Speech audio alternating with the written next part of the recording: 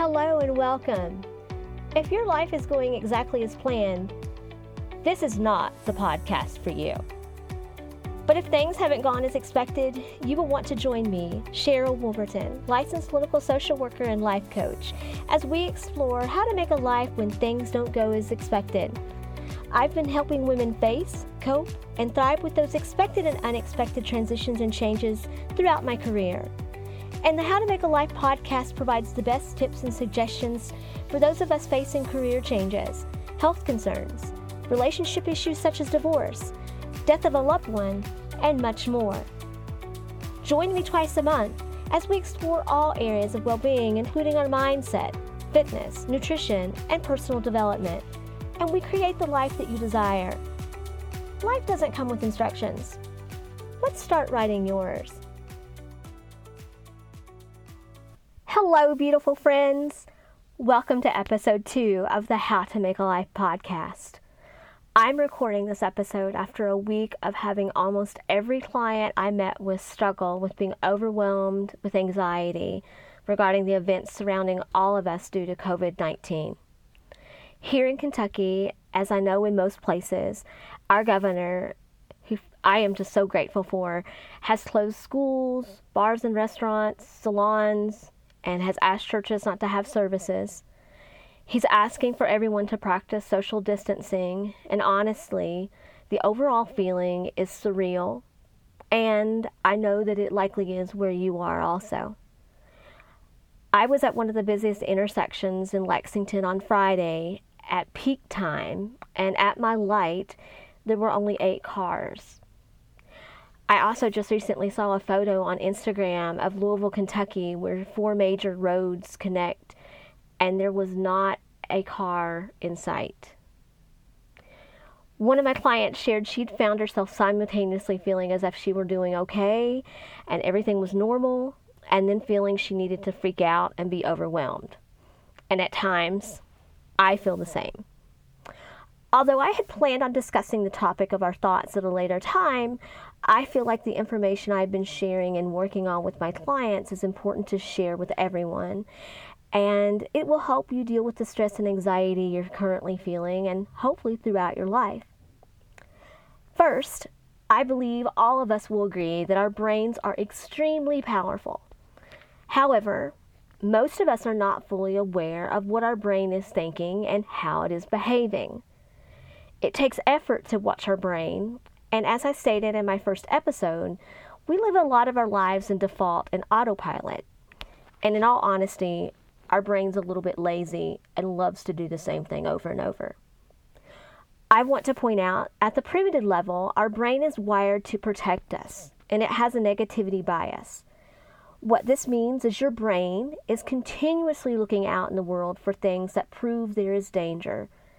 I like to say it's like a sonar, constantly scanning and latching on to whatever item or event could be dangerous and harmful, or at least it thinks it is, and then yelling at us, "See, I told you the world isn't safe."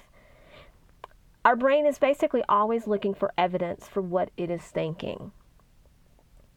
In so many ways, I feel like our brain can be an uncontrolled toddler going all over the place throwing a temper tantrum. Today, I want to introduce you to what is called the self-coaching model established by life coach Brooke Castillo. This is a well-defined way of looking at how you're thinking about a circumstance, what those thoughts are making you feel, and how you are responding to those feelings. Our thoughts can become very uncontrolled in a short amount of time, like going from 0 to 300 in a second, and it can feel like we can't control them. But by using this model and method, you will begin to see how you are thinking, feeling, and reacting, and be able to make changes. It truly is powerful, and this is something that I use every day. Nothing that we have ever done or said, nothing that was ever done or said to us has any power over us until we have a thought about it. When an event or a circumstance happens, it does not come with an emotion. The circumstance is neutral until you or I have a thought about it. Now, circumstances are something that we can all agree upon. These are facts that cannot be denied. Such things as, this is a blue chair. My mother died. We are moving. I was laid off from my job. Now, once again, these are all facts that we can prove. Those events in themselves have no emotion attached. We create a thought about these neutral events. We can say such things as, my childhood was horrible, or this was the best day of my life.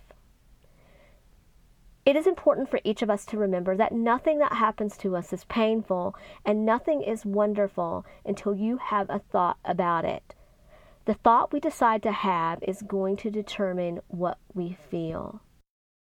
Many of us struggle with providing the answer to how we are feeling and instead give thoughts. It is best when discussing your feelings to keep it at one word, such as I've been using anxious a lot here because that seems to be an emotion we all have in common. But we can also include happy, angry, sad, loving. It's important to note that we don't have any of those emotions without having a thought. Once we have an emotion, we then take an action or behavior. Many of my clients are emotional eaters, and they find themselves eating when they are feeling anxious or bored. What we do is work backwards and review why they're feeling anxious or bored. What is the thought they're having that creates the emotion? And for example, the actions taken when we feel loving towards someone are very different than when we feel angry. I know I've shared a lot of information here, and I plan on discussing more about our thoughts in a later episode. But I wanted to provide you with information you can use at this current time in your life.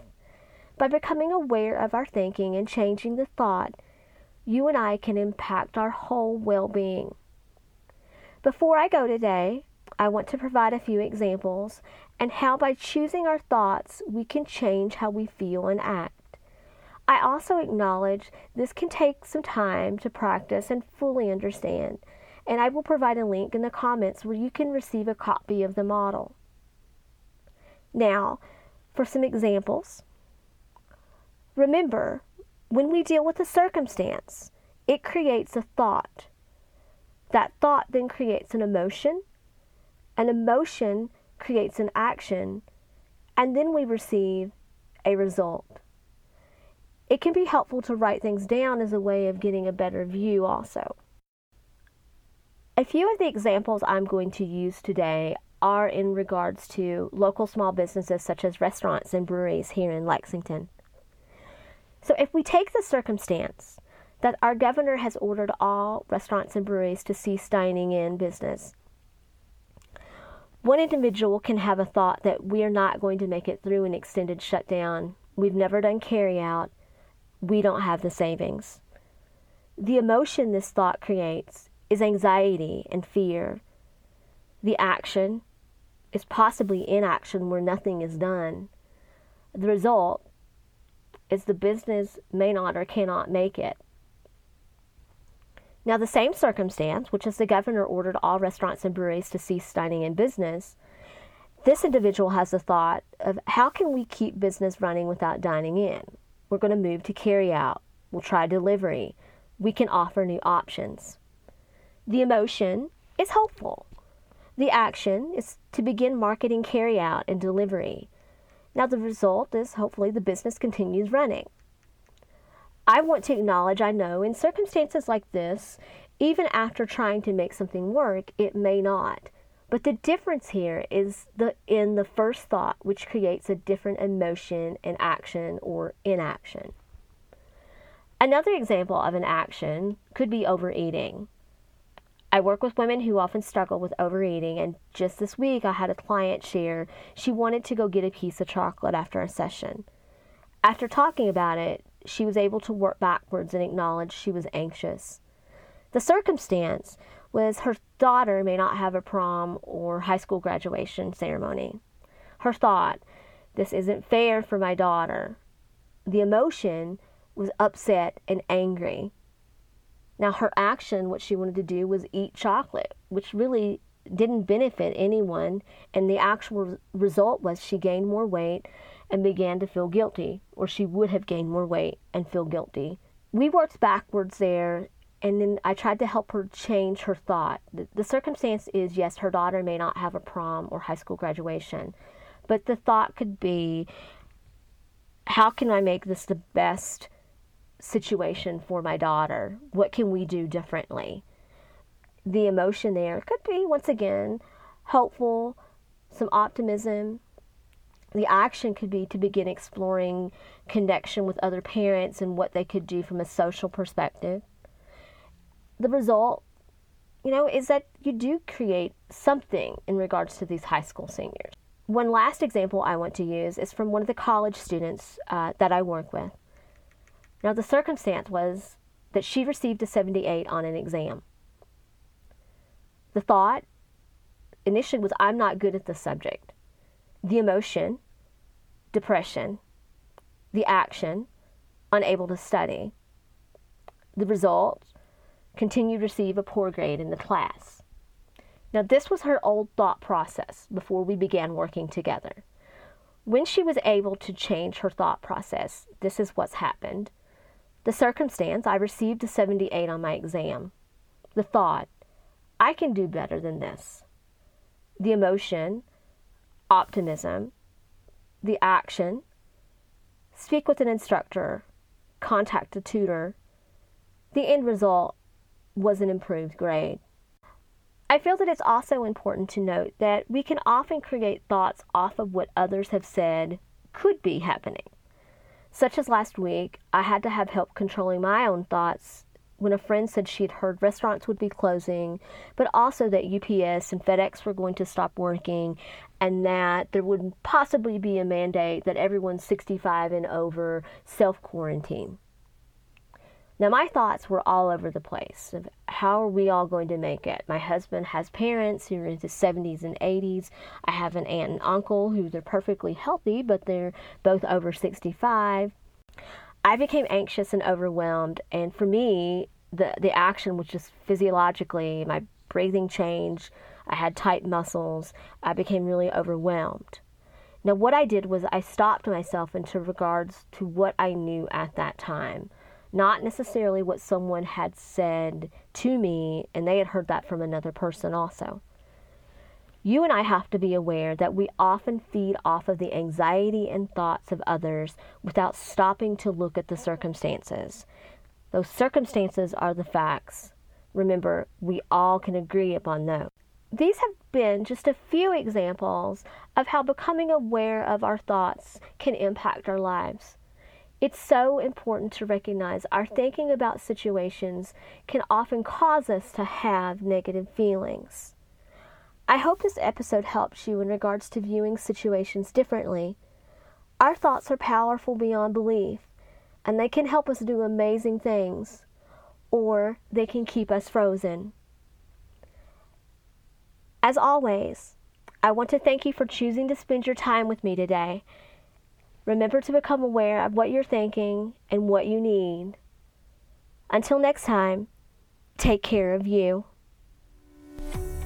If you loved this episode, I would be honored if you subscribe, leave a short review, and share this episode with your friends. Continue the conversation with me on Facebook at How to Make a Life Health and Life Coaching, and on Instagram at How to Make a Life. If you're interested in receiving my newsletter, working with me as a client or as a speaker, visit my website at howtomakealife.com. Remember, life doesn't come with instructions. You get to write your own.